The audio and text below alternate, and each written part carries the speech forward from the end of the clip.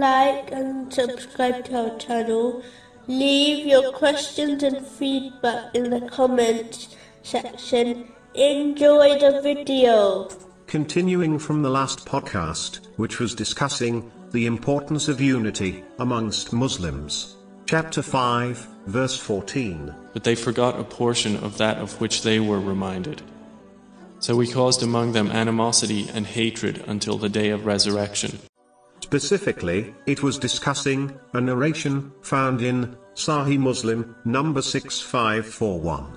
The last podcast ended with discussing how a Muslim should not wrong, forsake, or hate another Muslim. The Holy Prophet Muhammad, peace and blessings be upon him, has warned, in a narration found in Sunan Abu Dawud, number 4884, that whoever humiliates another Muslim, Allah, the Exalted, will humiliate them. And whoever protects a Muslim from humiliation will be protected by Allah, the Exalted. These negative characteristics can occur when one adopts pride.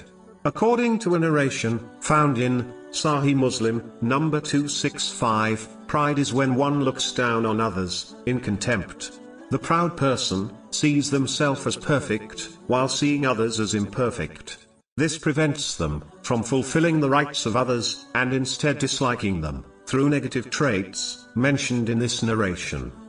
Another thing mentioned in this narration is that true piety is not in one's physical appearance, such as wearing beautiful clothes, but it is an internal characteristic.